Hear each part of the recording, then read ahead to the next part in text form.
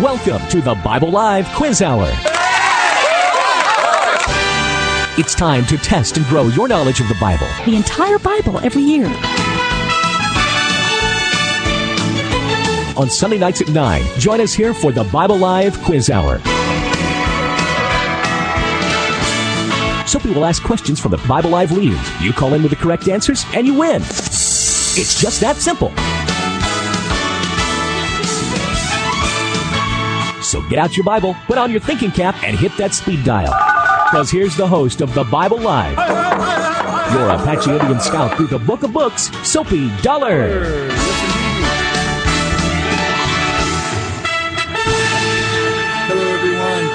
We're glad to be here, aren't we, Stacy? Aren't we, Stacy? Now, we've been having a good, hard conversation and deep in the into deep biblical and theological matters, and it's always so great.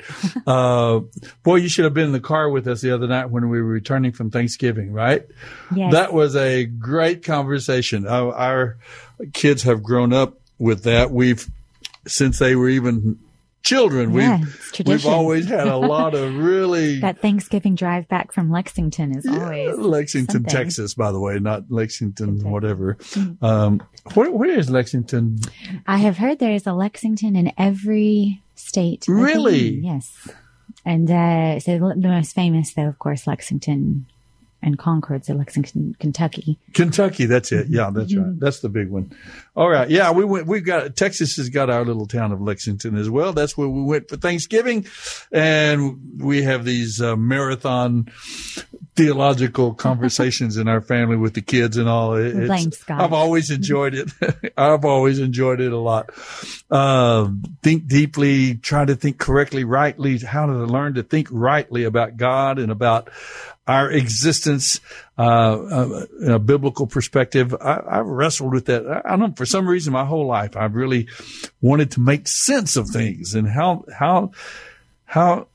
everything is coming and how the things that we say can make sense and the way we think can make sense as we learn to think biblically. Well, that's what we're trying to do here on the Bible Live. We read through the Bible every year. We give you a chance to hear every verse, every chapter, every book of the Bible. If you go to thebiblelive.com and you can find there our podcast and go down and find the readings.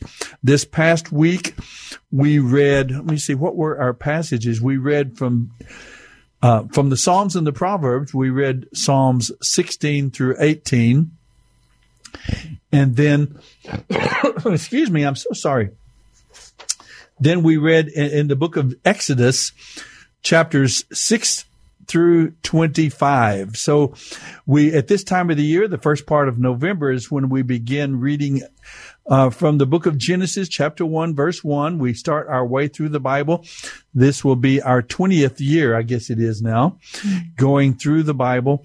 And we read the book of Genesis already. We finished. And now this past week, we read chapter 6 of Exodus through chapter 25. So that's what we'll be discussing this evening with you. Hopefully, if you'd like to join us, we welcome you to call in and be a part of our conversation about these chapters that we have read this past week. Now, if you ever want to join us in that journey through the Bible, all you got to do is go to thebiblelive.com on your smartphone or your computer and click on each week, Monday, Tuesday, Wednesday, Thursday, Friday, 5 days.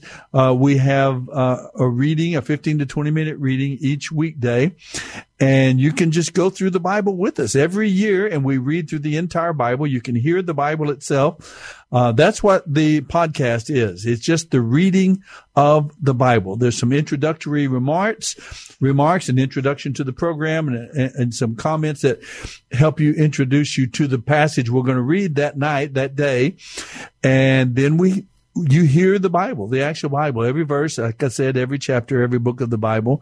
And then the only conversation is, and the only commentary around that is simply for those who are joining us for the first time, to give you an understanding of where we are in the Bible, what what we read the past week, what we're reading now, and introduce you to the topic of that evening's reading. Generally, this is what it's about. And then we start the reading through the Psalms and the Proverbs. It's called our Wisdom and Worship segment. And then we start the reading, our narrative reading through the larger, longer books of the Bible. And so, like I said, this past week we read Psalms 16 through 18. And then we read Exodus chapter 6 through chapter 25. And you can go there and they're still there. You can look them up by their date that we read those programs. You can listen to those readings from the Bible. Now, this coming week, we'll finish up the book of Exodus, starting at chapter 26. And this coming week, starting tomorrow night, Monday, you can go there anytime during the day or anytime during the evening. You can go to Monday's program, starting at 3:00 in the morning. If you're up early and you want to hear the Bible reading that early, or at 6 in the morning or 8 in the morning, or in the evening, whenever you'd like to listen, or in the car during your commute to work and back, you can hear those Bible readings Monday, Tuesday, Wednesday, Thursday, Friday. We'll read Exodus chapter 26 and on into the book of Leviticus. Genesis, Exodus, Leviticus. And then at that point, after the book of Leviticus, we'll take a break from the Hebrew scriptures, the Old Testament, and we'll jump over into the New Testament and pick up with the gospel, the first book of the New Testament, the Gospel of Matthew, where we will begin reading about the Christmas story, in fact, with the birth of Jesus of Nazareth, the Messiah himself, who comes finally. We'll jump ahead about 1,500 years, and then we pick up right there with the birth of Jesus in Bethlehem. And when we finish the book of Matthew, we'll go back and pick up Numbers and Deuteronomy. So we just kind of move, alternating back and forth between the Old and New Testaments. We move straight through the entire Bible that way. So I hope you'll join us. Be a part of the Bible Live family and make our way through the Bible. You can form your own group, maybe your family, each and everybody listening each day. You can listen together or listen separately, and then maybe have a conversation over at dinner time, or a conversation at some time during the day. You can have a group at work if you want to all read through the Bible and listen through the Bible together, and then have a Bible study about what you heard in the discussion of it. That's another way. You can form your own group or join a group together and just use the readings as your way of making through the Bible together. Now, at the same time, you'll find at thebiblelive.com not only the readings themselves that you can listen to on your smartphone or your computer, or whenever you'd like at your convenience. There are also the questions. There are a group of 30 to 40 questions that come out of our readings each and every week. So every week there's a list of questions that are kind of thought-provoking. Some of them are just factual questions. Who is this? Who did that? Who said this? When did this happen? What? Where was this when it happened? And so on.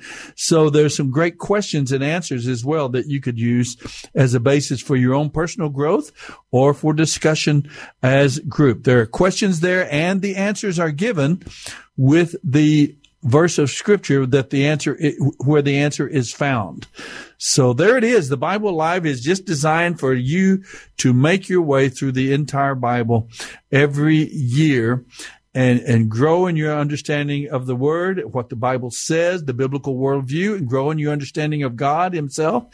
And this is a rich, rich time of the year right now. This is what Stacy and I were discussing when we came in, is the fact that at this first time of the year, Genesis and Exodus, first couple of books of the Bible, in particular the book of Genesis, that's where the plan of God, the Creator, the plan that He instigates for human life and human existence on planet Earth, it all gets put together. It gets its beginning, that's the meaning of the word Genesis, in the books of Genesis and Exodus, in the beginning of the Bible here. So many of these basic fundamental truths and these fundamental basic facts of our human existence are put into play, are established in these early books. And it's important that you get these. It's important that you understand these fundamental laws, these fundamental principles that are in place that determine our human existence, the way we live.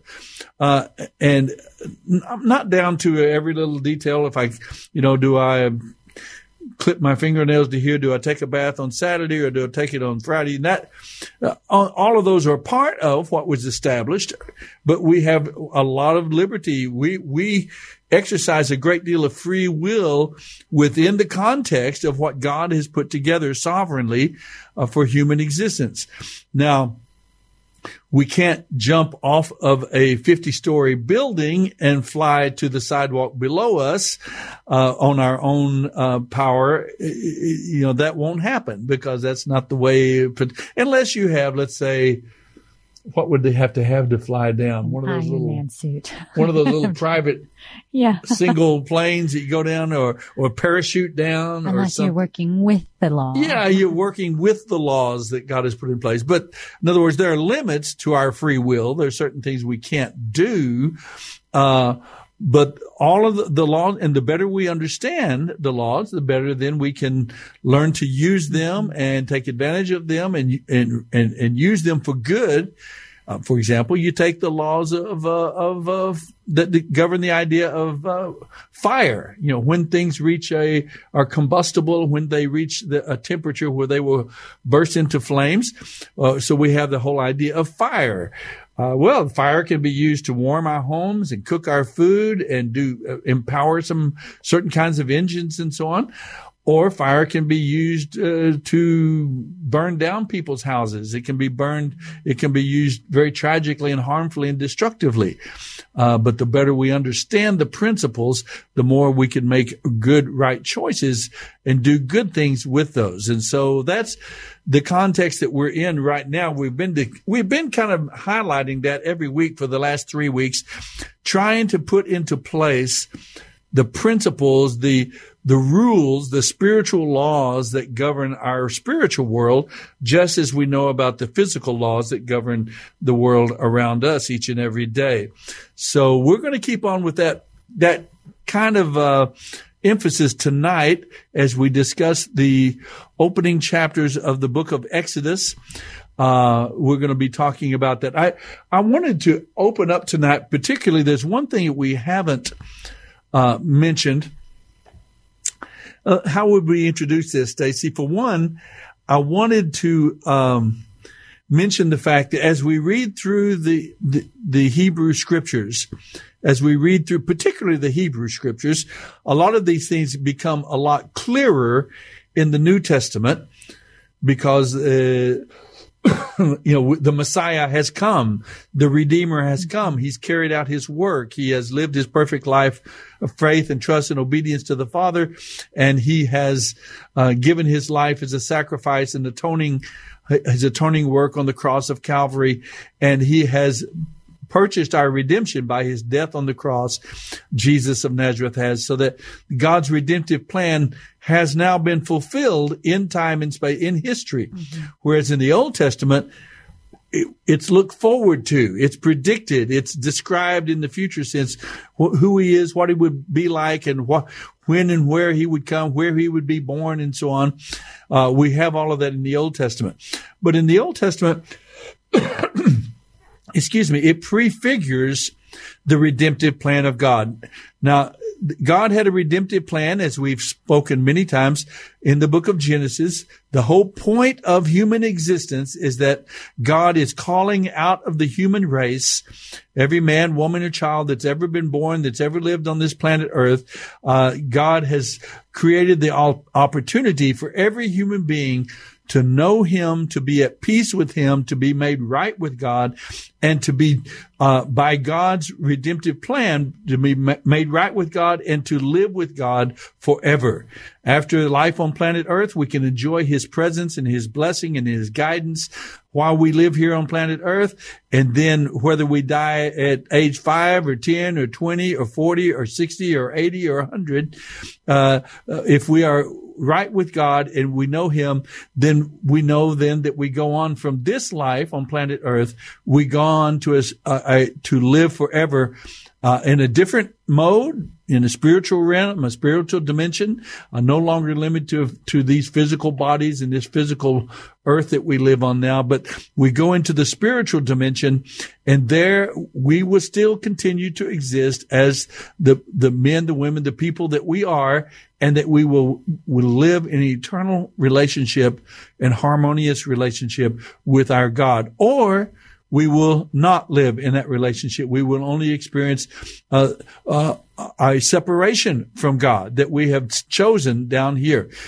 As I said, the purpose of God is to create the human race so that every human being makes his choice as to whether he wants to know God, to love God, to obey God, to revere God, to respect God, and desires God in goodness, or we do not. What was it C.S. Lewis says that all get what they want. We will all eventually get what we want. Yeah, that's the idea. God has given you that choice to choose him or not to choose him, knowing God or no peace. What does they say? No God or no peace or something. There's some saying like that. Mm-hmm. But then the point is that God created the two options, heaven and hell. And they are his options. They are not a third option. You can't thumb your nose at God and reject God and go on to eternal bliss. That's not an option. We know God and we know his peace and his love and his mercy and his grace forever, or we reject God and we get what we want. We are separated from God, from all expression of God and his goodness and his grace, and we go for an eternity separated from God. Those are the two options. God has ordained them both. They are both honoring to him. God will be honored in his judgment of sin and wickedness, just as he is honored in his grace and mercy toward the redeemed. Both are his choices, but we make a choice from within planet Earth while we're living on this earth. We make a decision here as to whether we want to know God, and we make it from a level playing field. We all live in the same planet Earth. We all have disappointments. We all have pain. We all have problems. We have difficulties. We have diseases. We get sick. We all have the same things happen to us. When you choose God, it doesn't mean that you're never going to get sick and everything's going to go perfectly for you the rest of your life. That's not going to happen. Even his son, who lived the only perfect human life that's ever been lived, perfect without sin, even he was nailed to a cross at age 30. The linchpin, the most important part of the redemptive plan of God, his substitutionary atonement on our behalf. So in other words, we make that decision here on planet Earth in the context of a level playing field where good things happen to bad people and bad things happen to good people, but we choose God or choose against God here on the earth. And God is the author of both of those choices. And so we were trying to I wanted to point that out because that's one of the principles that's put in place in the book of Genesis. We notice remember Adam and Eve in the Garden of Eden and their sons, Cain and Abel, and then Cain kills Abel, his brother, and then God gives him another son named Seth. And they begin, you go through chapter 5, you start with the genealogies as the human race expands and grows, and they go on there. The human race expands. Every human being, the human race divides fundamentally into those two camps. Those who are going to love God, desire God, want God, honor God, and they desire the relationship with God, and those who reject God and the relationship with the Creator. And we see that happen in the book of Genesis, these two great streams of humanity. And I think we were going to point out tonight, Stacy, that in this valley of decision in which we live, human beings make that choice. There are pictures all along the way. God is revealing himself to every human being. Every human being has some revelation of God and the opportunity to choose God. Now, we who live now in the 21st century, those of us who know the Bible, we have this written record of God's revelation of himself to humanity through the centuries. We see the Redeemer has come, the Messiah, the Savior, the redemptive plan of God. We have the full-blown gospel message, the good news message of the redemptive plan of God is totally there for us to see and understand. And we can know that. Other people didn't know exactly what we know. They didn't know nearly as much as we know, but they still knew something of God, the Creator, something of him, and they still made their choice. And anyone who goes to heaven to be with God will ultimately be there because of the finished work, the redemptive work of Jesus of Nazareth, the Messiah. But not everybody knew Jesus by his name. They don't know who he was. I'm Native American. Let's say tribes that lived here on the American continent 500 years ago, 300 to 500 or 800 years ago. They didn't know about Jesus and the Bible and the Jewish nation, the people of Israel, and Adam and Eve and Cain and Abel and Noah and Abraham and Isaac and Jacob. They didn't know any of that, but they knew about God, the Creator, and they responded at some level. And you can read this in the Bible, not only the Old Testament, the Hebrew scriptures, Psalm 8, Psalm 19. You can read in Romans chapters 1 and 2. Over and over again, we're given that idea that all people have received some revelation of the Creator to them, and that each one is responsible for what God has shown them of himself. And of course, I don't know that.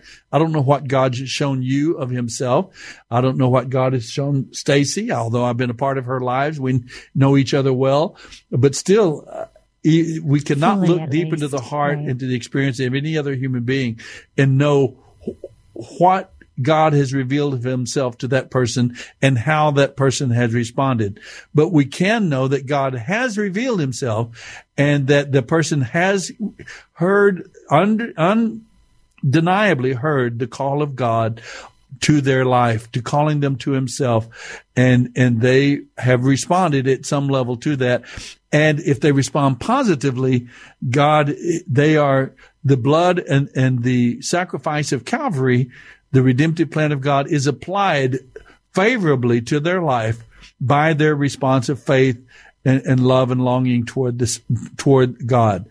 And so don't tell me, I don't know how God is so great and wonderful to do it, although I know he is.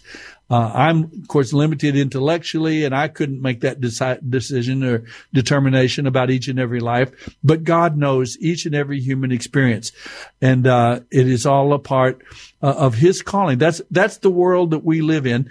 And I wanted to mention, Stacy, here, I'm going too long on this little part here, but I do want to bring that out because that is one of the fundamental aspects of the laws of God that determine what's going on planet Earth. Even today, around planet with 7.2 billion people, that's what's happening. God is calling little children in Israel, little children in Japan and in Russia and Honduras and Latin America and Argentina and Brazil and up in Alaska and all around planet Earth, up and down. God is calling human beings to himself. And we are sharing the message of God's love and goodness, and the gospel message here and all of its glory and beauty is being shared around the world. And men and women are making their choices today about their relationship to God. And so we know that's going on. And there are, I guess what I wanted to mention, I'm trying to get to this. I'm not doing it very well, but I wanted to talk about the fact that in the book of Genesis and here in Exodus, we talked about the principle, animal sacrifice. Remember the idea of substitutionary atonement. We saw that when Adam and Eve sinned, there was an animal slain, the blood was poured out, their sin was covered, and they understood that and passed it on to their children, to Cain and Abel, to Seth and others. Then you see through the book of Genesis, we see that there are people, all the different events of the Bible and all the different people of the Bible are highlighting that redemptive message that God has given. And so we get caught up sometimes in the stories of Adam and Eve and Cain and Abel and Noah and Tower of Babel. And then we get into Abraham and Isaac and Jacob and Joseph. And so we get caught up in the story of these people's lives, and that's all right. We're seeing their lives from our perspective as human beings. But remember that they and we're all living in the context of that bigger picture, that bigger event that's going on. God is calling out people for himself. Now, when we come back now, we're going to pick up with the book of Exodus. We've talked about Abraham and Isaac and Jacob and his son Joseph. Last week we discussed that in depth. Joseph down in Egypt and how the people of Israel become a slave population, a population of servants and slaves down in Egypt. And now we're going to come to this person named Moses, and we're going to see how God brings that particular people group whom he is using and blessing.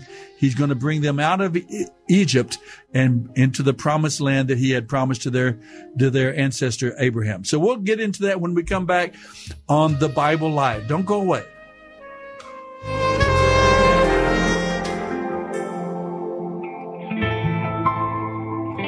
Oh, come, Emmanuel. Beautiful. This is the time for Christmas music. Thanks, John. That was a great choice. Emmanuel, God with us. That's what that means. Just quickly to follow up on what I was just explaining about, as we're in the books of Genesis and Exodus, I want you to get these fundamental concepts down so that you can watch them and see them played out as we make our way through the rest of the Bible. Exodus, Leviticus, Numbers, Deuteronomy, and Matthew, Mark, Luke, and John. These principles are going to be there. And I mentioned the animal sacrifices.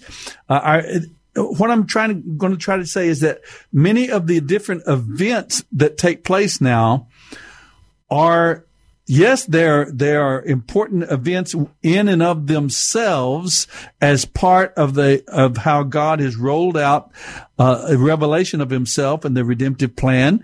We've seen God called Abraham out of the land of Ur of the Chaldeans, and he's given him this land that we call Canaan here in the Bible presently. This is the land that God is going to give to Abraham and his descendants. The promised land is called. And so that is a picture of the big redemptive plan. God is calling us out of humanity. He has a promised land for us as well, to be in glory with him forever.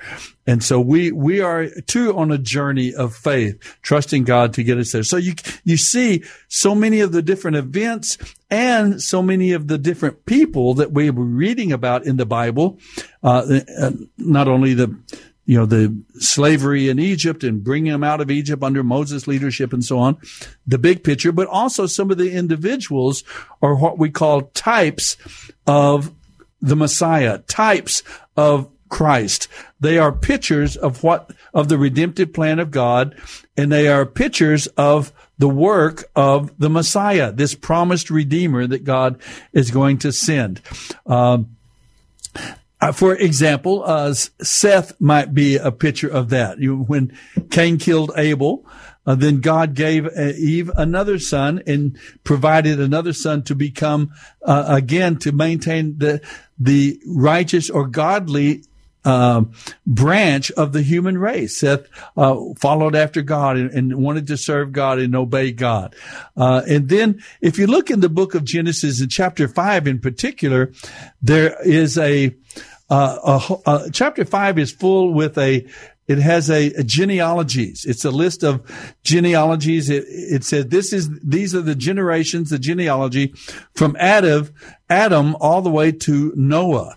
And it lists Adam, and then there's Seth, there's Enosh, there's Kenan, there's Mahalalel, there's Jared, Enoch, Methuselah, Lamech, and Noah. Those are all mentioned in that chapter 5 of the book of Genesis. And in some ways, we think, well, they're just different people. They're just genealogies. And sometimes you might be tempted to just kind of, count those books out. Those are boring genealogies. They don't, they're not full of stories and so on. But what you need to know is that every page, every word, every verse of the Bible, in some ways is reflecting those spiritual dimension, those spiritual principles that God has put in place. In some ways, every person in some ways is a picture, an example of God's working among people. Now, particularly in the Bible, for example, I want to mention to you this. In chapter 5 of the book of Genesis, the names of these people have a significance. Adam's name means man. As the first man, that seems straightforward enough, right? Pretty much clear. Seth's name, an actual name, and this is pointed out there in the text of the book of Genesis. You don't necessarily have to know Hebrew to get this. Seth's name means appointed, because Eve said, "For God hath appointed me another seed, another child, instead of Abel, whom Cain slew." So Seth's name means appointed. Enosh, and these are Hebrew names, and if you go into the meaning of these names, Enosh means mortal, frail, or miserable. It is from the root anash, to be incurable. It's used of a wound, grief, sickness, or wickedness, as in the days of Enosh, that men began to defile the name of the living God. So Enosh name means grief, sickness, and wickedness. Kenan, the next name in that genealogy, means sorrow, dirge, or grieving, grief. So that comes to you. And I don't have time to go into a lot of the etymology of each one of these words, but that fundamentally is the meaning of the word Kenan. And then you come to Mahalalel. Kenan's son was named Mahalalel, and it means blessed or praised be God. The name El denotes the name for God. Thus Mahalalel means the blessed God, or blessed of God, blessed God. Jared means shall come down. It comes from the verb yarad, and Jared means shall come down. Enoch's name means teaching or instructing or guiding. He was the first of 4 generations of preachers. Enoch was. And if you remember, Enoch was he didn't die, but he was translated into glory, which I don't know exactly what that means, but just what there in the Bible. But Enoch's name means teaching or guiding. Methuselah. Now, a lot of people are familiar with Methuselah's name. You know that Methuselah was the one who lived longer, recorded at least in Scripture, the man who lived longer than any other human being. 969 years he lived. Methuselah, easy for me to say, right? Methuselah's name means when he dies. When he dies. His father of Methuselah received a revelation from God that Methuselah, when his son died, he would, his death shall bring, the word Methuselah, muth is a root of the word for death. His death shall bring, when he dies.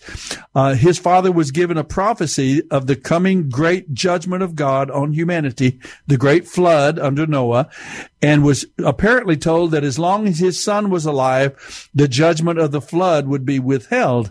But as soon as he died, the flood would be brought, and God's judgment would fall on humanity. And indeed, the year that Methuselah died, that is the year that the fountains of the earth broke. The flood came upon planet Earth, and Methuselah's life became a symbol of when God's judgment would come, the flood that destroyed humanity in the book of Genesis. Now, that must have been hard on his dad. I guess when Methuselah caught a cold, everybody in the family got worried, right?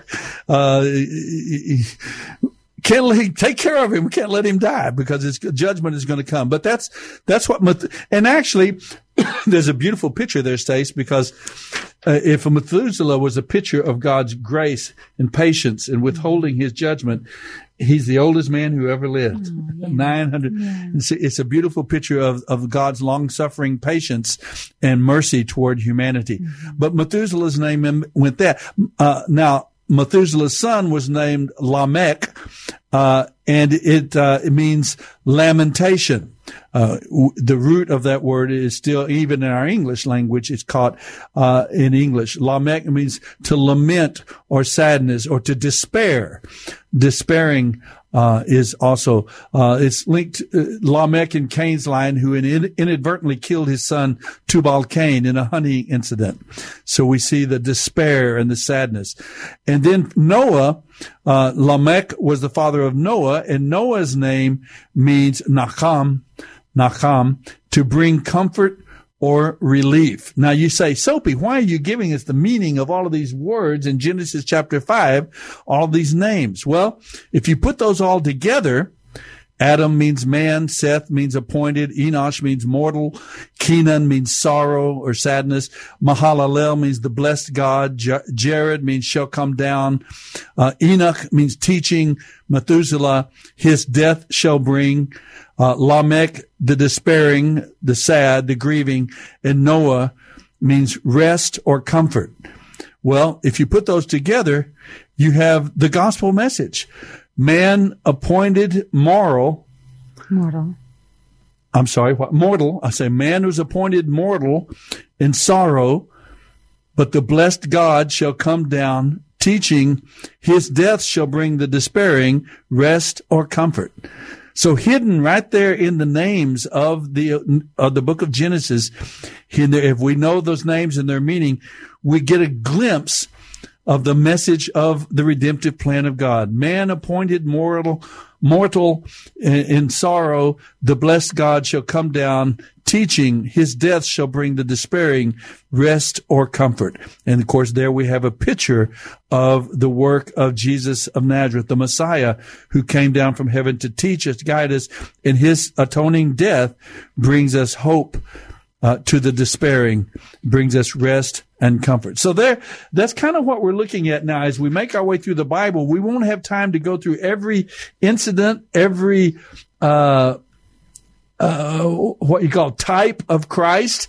A lot of the people of the Bible are types within their life. There is some picture of the work of Jesus. For example, Abraham is a man of faith. Jesus is the perfect man of faith who carried out the work of faith and trust in God, and then gave his life as a substitute. Remember, Abraham sacrificed a lamb instead of Isaac, his son. He said, God will give an Isaac. God will give us a lamb, a sacrifice. And so we see Abraham, we see Melchizedek. Remember the rainbow that you talked about, Stacy, in the picture of the Noah and the rainbow that came up after the ark. Even that in some ways a picture somehow of the redemptive plan of God, that the rainbow points heavenward, that God is going to pay the bow and the arrow, that God himself is going to pay the price of our sin, and so God would never destroy humanity by water again in that judgment. You have Isaac, who's a very beautiful picture of Jesus, the work of the Messiah. His coming was promised to Abraham. The covenant that God established with Abraham when he walked through those halves of the pieces we read about it, when he walked through the halves of those animals that were sacrificed. Eliezer, his servant, who's a picture of the work of the Holy Spirit. Jacob, who's a picture of Israel. His name was changed to Israel. Jacob and his people, the people of Israel, become a picture of God's people. Not just them as a people group. Yes, God deals with them personally and directly as a people group, but as a group, they are a picture of God's dealing universally with all of his people, from all the people groups, all the nations and tribes and language groups of the earth. And then you have Joseph. Joseph was a picture of the Messiah. He was born, in some ways, he is the object of his father's special love. Joseph had promises of divine exaltation. He was mocked by his family. Remember, he was sold for pieces of silver. Remember, Joseph sold into slavery into Egypt. He was stripped of his robe of many colors. He was delivered up to the Gentiles. Remember the caravans that he was delivered to the Gentiles and down into Egypt. He was falsely accused by Potiphar's wife. He was faithful to God, even amid all the temptation. He was put into prison. He was gifted. He told the dreams of those people there. He understood God and what God was doing in and through and with his life. His power was acknowledged by those in authority. He saved his rebellious brothers from death when they realized who he was. He is exalted after and through his humiliation. You can see, I could go on and on about the different ways that Joseph helps to picture for us the redemptive plan and the Redeemer. He's a picture of Jesus, the Messiah. The same thing can be told of Moses. Now, that's where we are now in the book of Exodus. Jacob and Joseph have died in Egypt. 400 years have passed. The people of Israel are now a servant slave population in the land of Egypt. There has raised up a Pharaoh who did not know Joseph, did not honor give them the honored place of in their land, and now they converted the entire nation into a group of slaves, building many of their building projects, their cities and their pyramids and so on. So there we find the people of Israel suffering under all that difficulty in Exodus. And introduce Moses to us. Would you do that, Stacy? Sure, yes. Dad has talked too much, but I wanted to get all of this in. Hopefully it's been helpful to folks who are trying to understand the Bible, and maybe those who already know it really well, to remind you of these things. But let's get into the book of Exodus now. Moses, this interesting individual named Moshe, is born. Mm-hmm. Tell us about him, his birth, and how he becomes a main character in the book of Exodus. So at this point, this would have been a Pharaoh that would this have been the same Pharaoh that does not know, that first enslaved? Yes. Okay. So, and at this point, the Hebrew people have become very large and he is nervous about them. So he says to kill all of the newborn Hebrew boys, the new babies. Oh, kill these babies. Yeah. The Hebrew baby boys. Yeah. Which but already, did they do that? Well, just already in terms of Moses being a Jesus type figure. Remember when Jesus was born, Herod had also issued to kill all of the 2 years old and under. Yeah. And so just even then as a baby, Moses enters into the picture and is in a setting that is very similar to the setting of Jesus's time. But so the midwives, he told the Egyptian, midwives to kill the babies and they were Hebrew midwives. They told the Hebrew midwives to kill the babies, and they refused. They weren't going to do that. And I love what they say. They say, and so he says, hey, you haven't killed them. So he said, oh, well, they're so feisty. They have the babies too quickly. They have them too quickly. Yes. Which I love that. Every mom identifies with that, right? That's right. And and God blesses those midwives, it says, and he honors them for what they did. And they in turn, it says are fruitful and saved many babies' lives, yes. I'm sure. And so, among them was Moses. And so, yes. And so of course the famous, she does put him in the river, but she puts him in a basket and sends it on his way. And, so instead of killing the little baby Moses, yes. they took him and they wrapped him in swaddling clothes and they laid him in a basket, not in a different kind of manger. Yeah, put him out on the Nile River, in one of the tributaries, and he's floating around there on the river. And what happens? And it is Pharaoh's. Is it his daughter? No, Pharaoh's daughter. Yes, who finds him and has compassion and takes him in. And so Moses ends up having an incredible education. He's raised in the palace. He's raised as the nephew to the Pharaoh. He's given alongside Pharaoh's own son the family of Pharaoh. And I'm guessing Moses was a cute little baby. He must have. Is that how it goes? He had to. I'm guessing. Really, I'm not sure if the princess had found me when I was a little baby. That it may not have. I don't know. All babies are cute. What do you mean? Anyway, so they saved his life, and the princess takes him into the royal family. Actually, yeah, and so he is given an education and raised. I think that's probably the most, the education factor, and then that comes into play in the writings of the Torah, and that's why they believe that Moses would have he went to the best schools, and that he would have kind been of the capable. Harvard of their day, I suppose. Yes, and so that he is, but then he is seen, shows the Hebrew people. He takes compassion on them. He understands that it's not very clear to us when he's told. He must have known, I'm guessing he may have known his mom and dad. I'm not sure. We're not told that. His biological? What do you mean? Yeah, he may have. He knew his brother Aaron was his brother. And he knows Miriam. See, Miriam figured into his birth because the princess took him in, but Miriam came up and offered to be, I'll help you take care of him. And so she ended up helping take care of her brother, her little brother. So Moses grew up there in the palace, 40 years in the palace of Egypt. And then something happened and he had to flee for his life. Yes. And so he identified with his people at some level. Right. Yeah. And so he ended up killing one of the Egyptian slave drivers. And so he had to flee. So he fled. And then he ended up with the Midianites. Is that right? The Midianites, out into the wilderness of the Sinai desert is very great. And actually Mount Sinai is out there, but he went out into the Midianite desert and he met a prophet of God, a believer in God, the true and living God. Jethro was his name, or Ruel. He's given two names in the Bible. And he takes care of his sheep. For another 40 years passes. I mean, this is interesting, these years. 40 years in Egypt and 40 years tending sheep. Marries Zipporah, Jethro's daughter Zipporah, has children.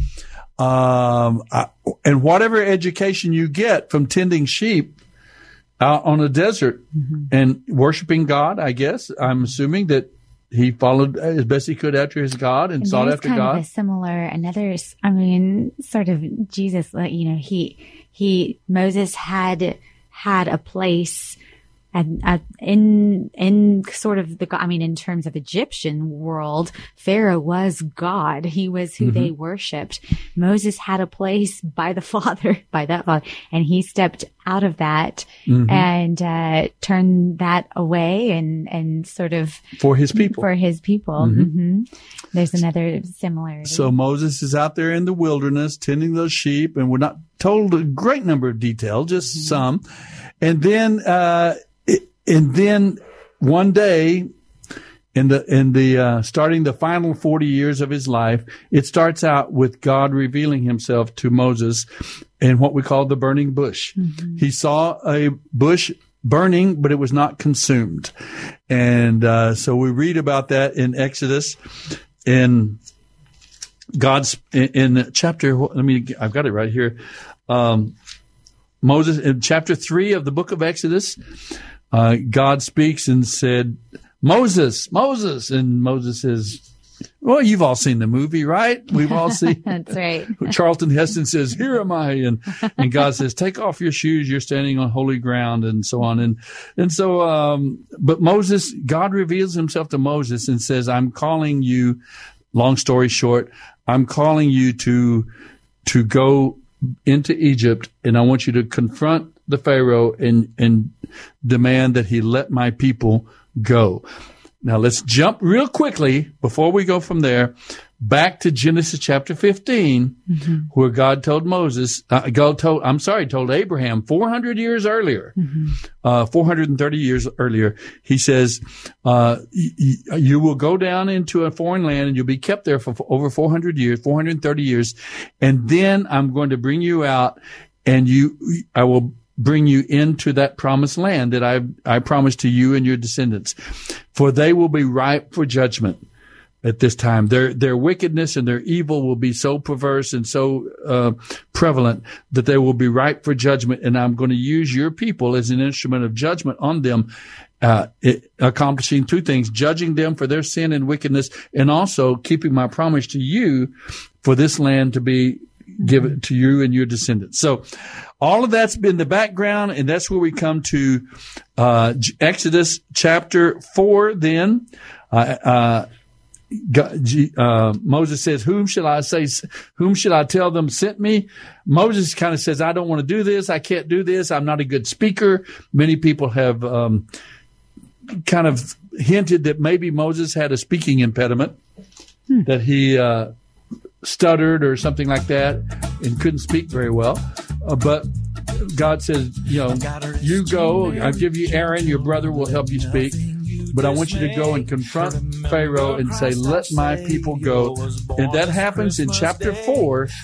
Moses goes to the Pharaoh and starts that chapter of this episode, that let my people go. We'll come back and talk about that, how that went.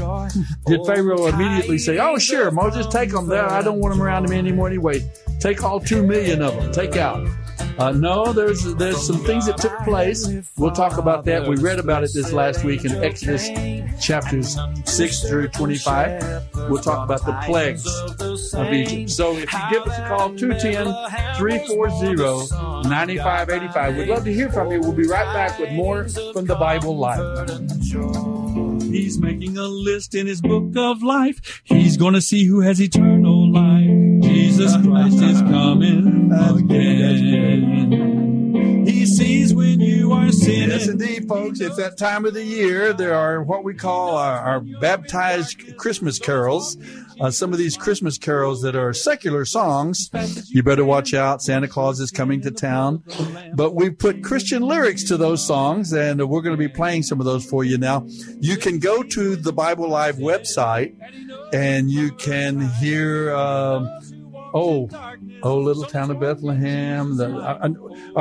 Secular songs, Walking in the Winter Wonderland. And you can hear these secular songs put with Christian lyrics and use them for your Christmas parties. Again. Jesus Christ is coming again. Jesus Christ is coming to town. Jesus Christ is coming. Yes, Jesus Christ is coming. Big finish, yeah. Dad likes those big finishes, Stacy. Well, there it is. You can go, like I said, to the website, thebiblelive.com, and you can find those what we call baptized Christmas carols or secular songs that we've added Christian lyrics to them. And maybe they'll be good for your Christmas parties, whether you're doing one in person or doing Zoom meetings or something. You can share those with your the folks, your families, and those that are celebrating at Christmas. They're fun to do. They're really fun. Well, plus all the wonderful Christmas carols that we're beginning to hear now all across the radio dial and all across the city and the stores and so on. So let's get ready for Christmas. It's going to be a beautiful, wonderful time to celebrate the coming of the Messiah, the Savior. Well, let's get down to Exodus chapter 6. Stacy was saying right after my lengthy explanation, our first two segments, about the types of Jesus in the Bible, the pictures, the various pictures of the redemptive plan of God.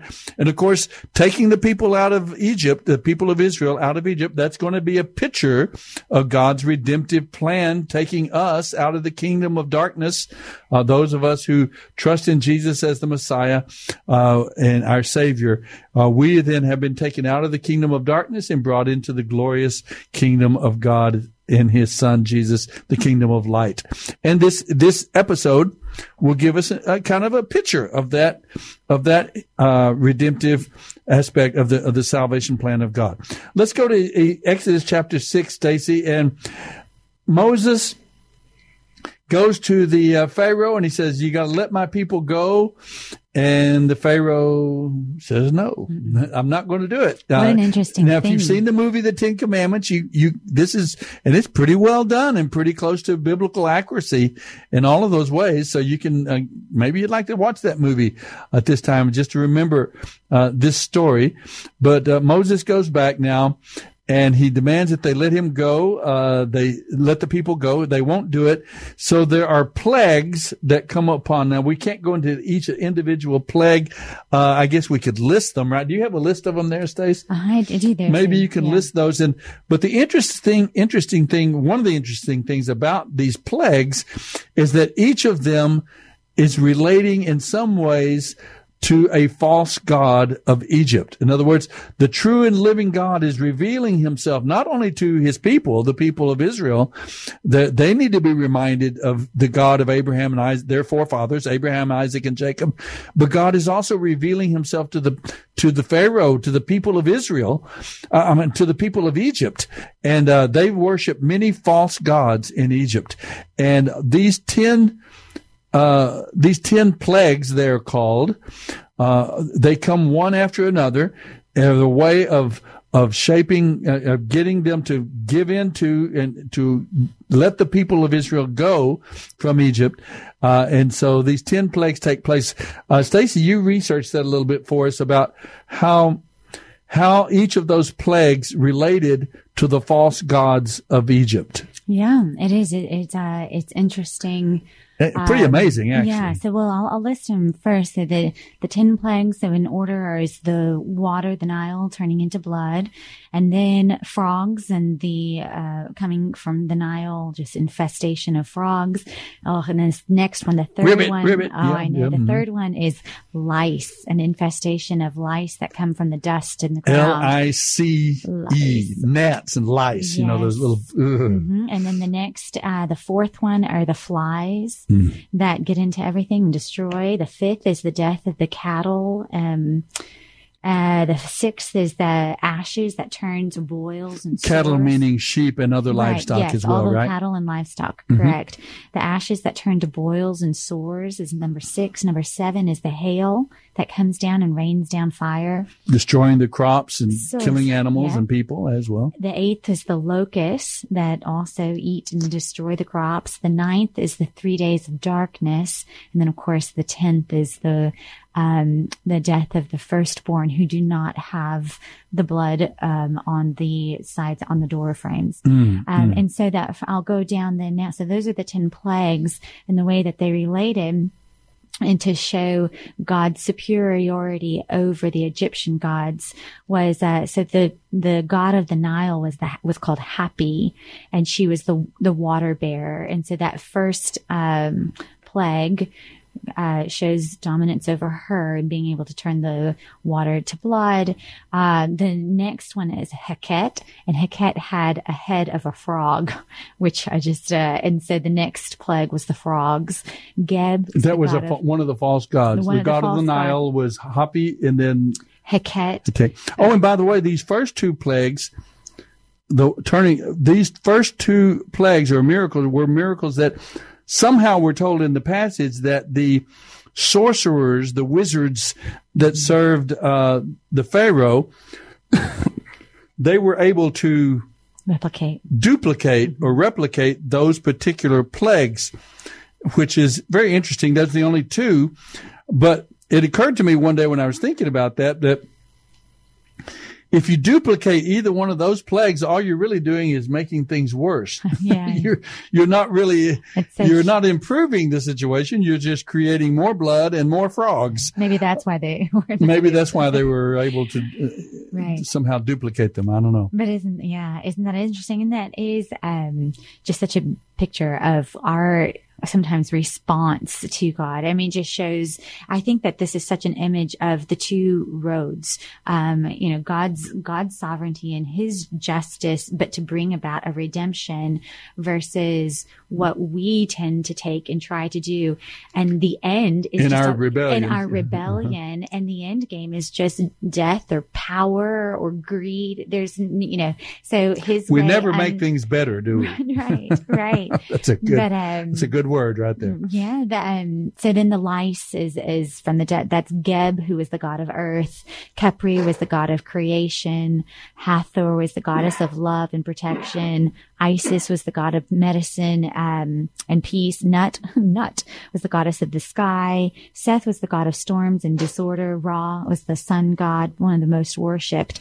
That was one that went with the days of darkness. With the days of darkness. Mm-hmm. And then the culmination was that Pharaoh ultimately, it was a god, considered a god, the son of Ra himself, and was worshipped in Egypt. And so, ultimately it was Pharaoh whose heart was hardened, and it was Pharaoh who had to break, and it was Pharaoh who God showed superiority over, and who gave him a chance to humble himself, and he didn't. Mm-hmm. But those are the two, just showing God's.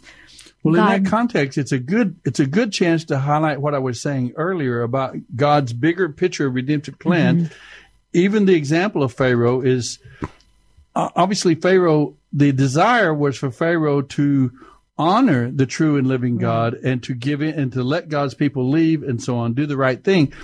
But he was given a choice, and he had a choice to make. But so there was freedom within that, but at the same time, his freedom was limited to honor God, love God, obey God, and be blessed, or disobey and reject God and experience judgment.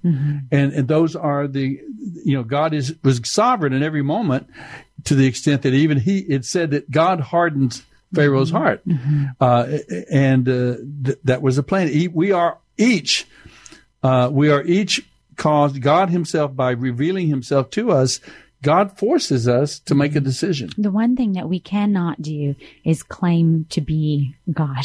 And I think that was not the one thing, but I essentially. Well, when we reject the true and living God in some way, shape, or form, we are in a sense claiming that we are God, right? And it just also Pharaoh's, and you just see so clearly the juxtaposition between the two. Pharaoh did not want to sacrifice his son, but when you claim to be God, and when you are hardened and bitter, you lose what you sowed most prized, and unto death. Pharaoh's son ultimately was taken from him, and Pharaoh was broken, and God willingly gave his son, but he is God, and in his power and his magnificence, of course, his son was raised. Yes, and so it's just a matter of being humble to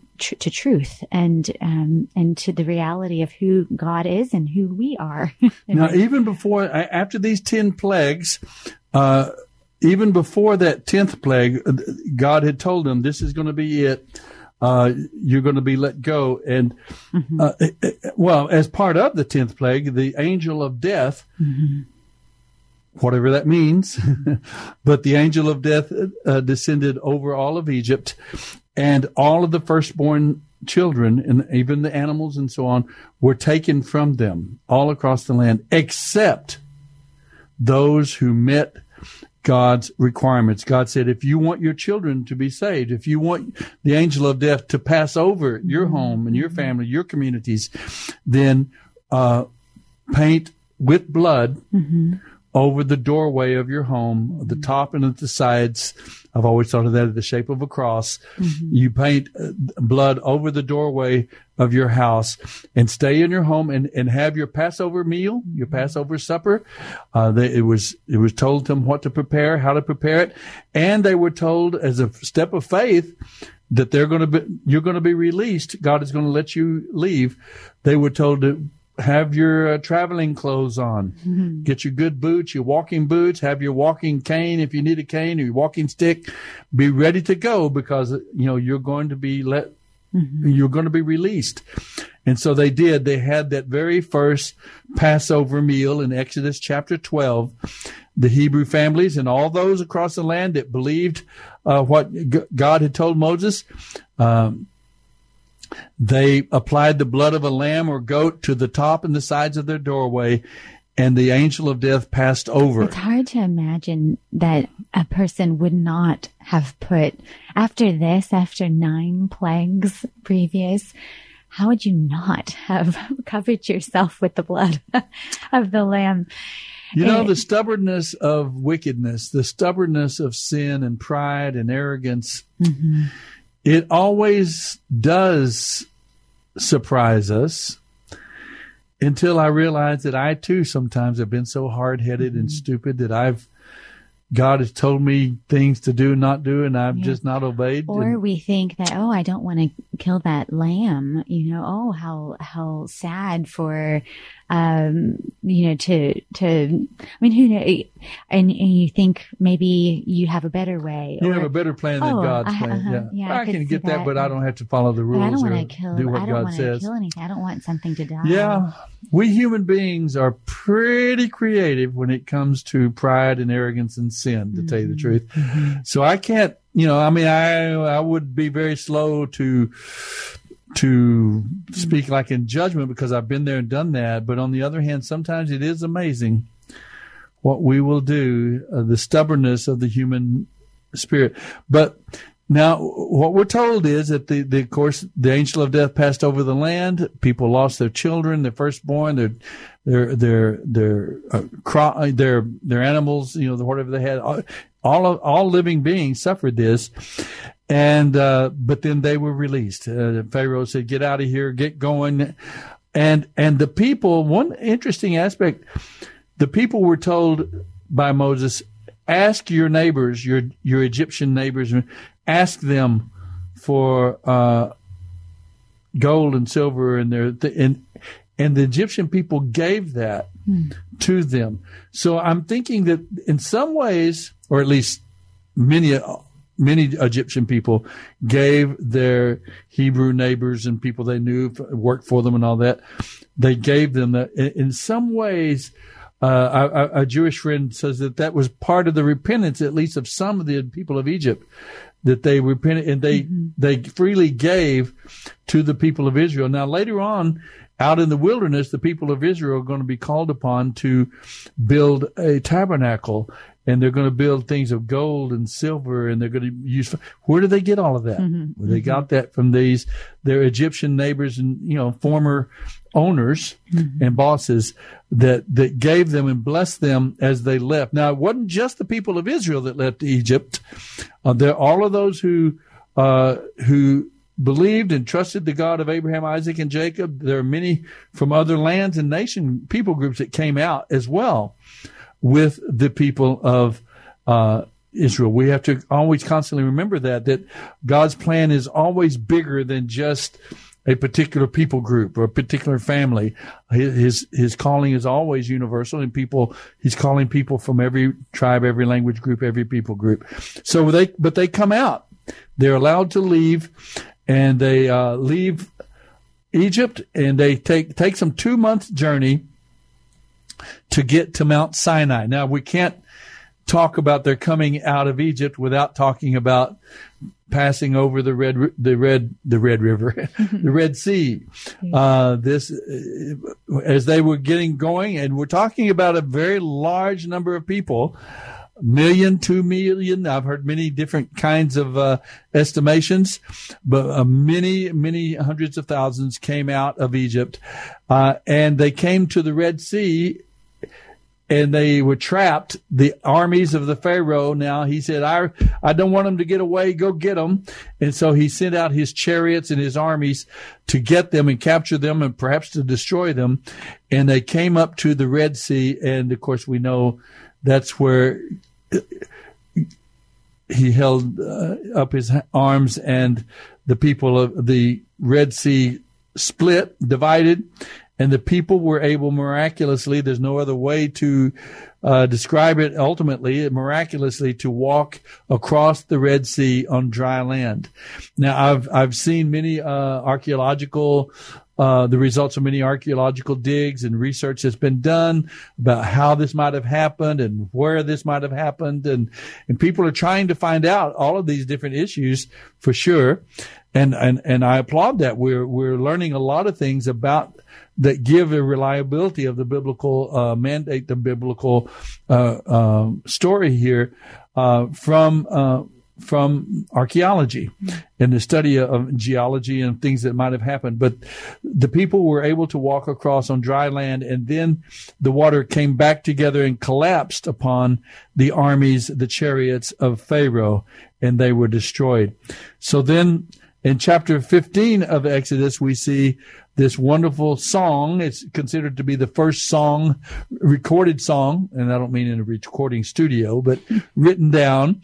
It's supposedly one of the first written songs in history, the Song of Moses in chapter 15.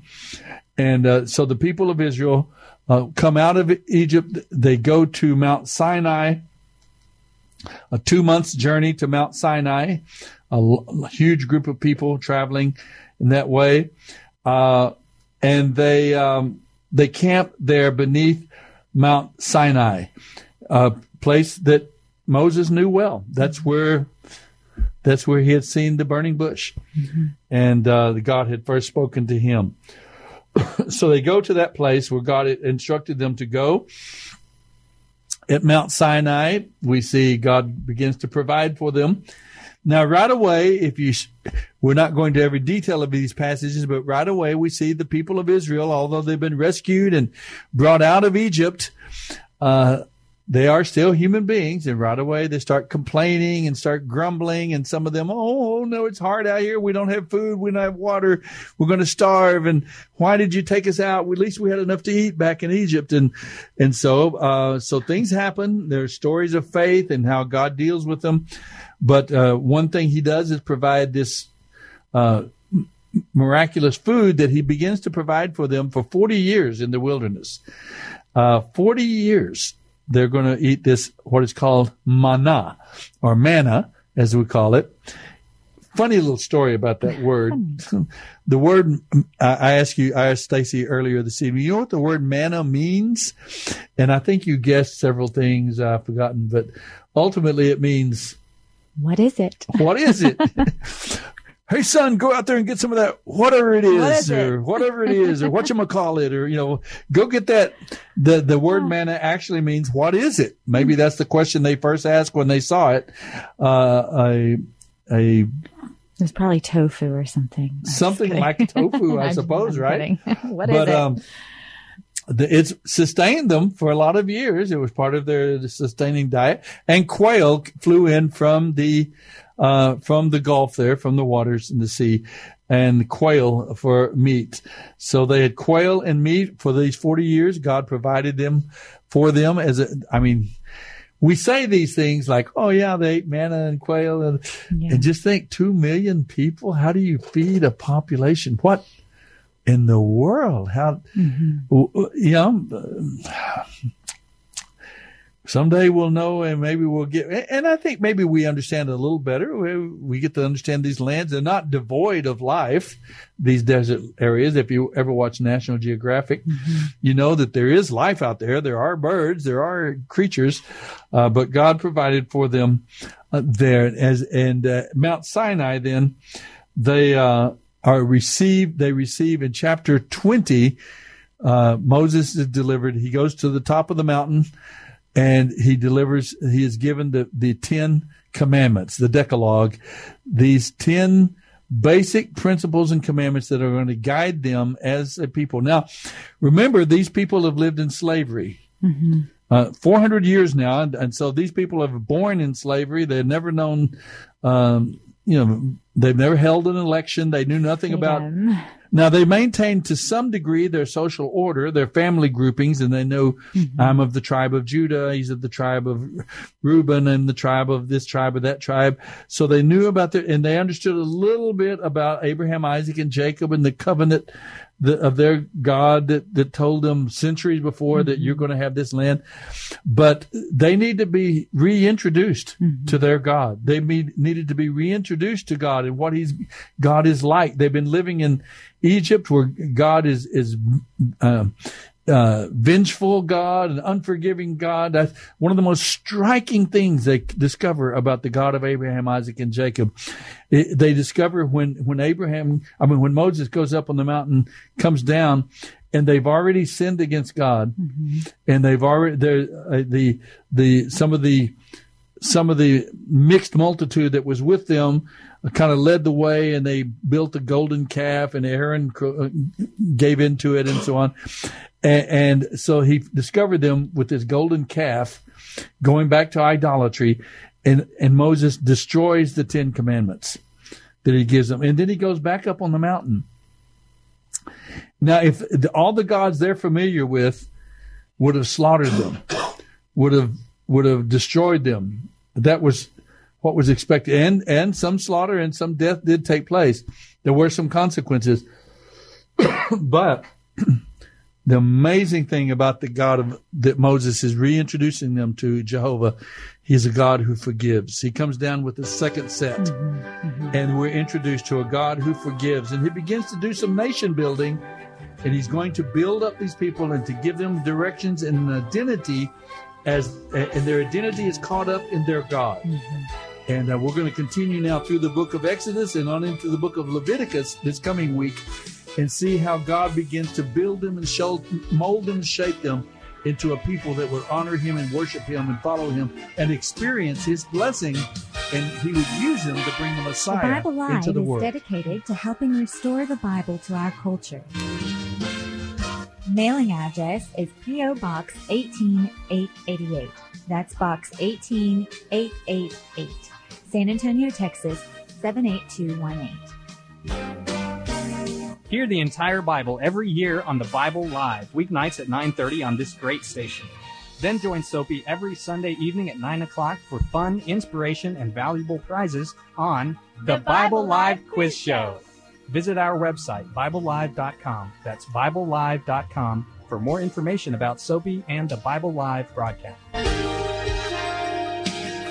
You may also order materials at the website and make tax-deductible donations to help minister to our military personnel and broadcast the entire Bible every year to America and the world.